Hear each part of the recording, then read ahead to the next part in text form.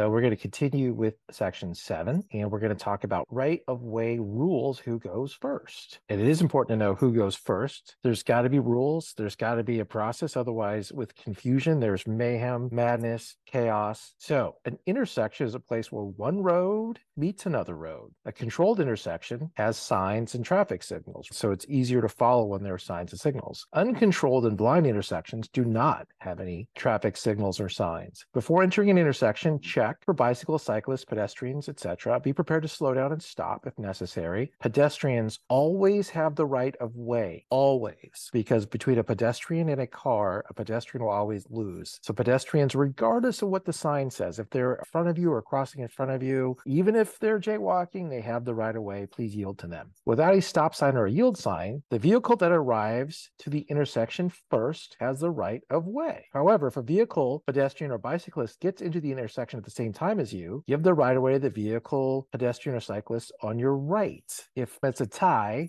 the car, person, pedestrian on the right has the right of way. If you approach a stop sign and there is a stop sign on all four corners, stop first and then proceed as above. So yes, first come, first serve. If there's a tie, it's the one to the right. Now a T section, intersections without a stop or yield sign, vehicles, bicyclists, and pedestrians on the through road continue to go straight, have the right of way. People going across the top of the T have the right of the way. Turning left, check for pedestrians. Give the right of way to any pedestrian or approaching vehicle that is close enough to be dangerous. Not that the pedestrian is going to be dangerous, but it might be dangerous for the pedestrian if you don't yield to them. Turning right, always check for pedestrians crossing the street and motorcycles and bicycles riding next to you. So when you're turning right, you really have to be careful, because when you come to an intersection, you're about to turn right. Typically, you look to the left to see if anyone might hit you. But as you move to the right to turn, always look over your blind spot. Maybe you're moving into a bike lane. Make sure you're not cutting off a biker.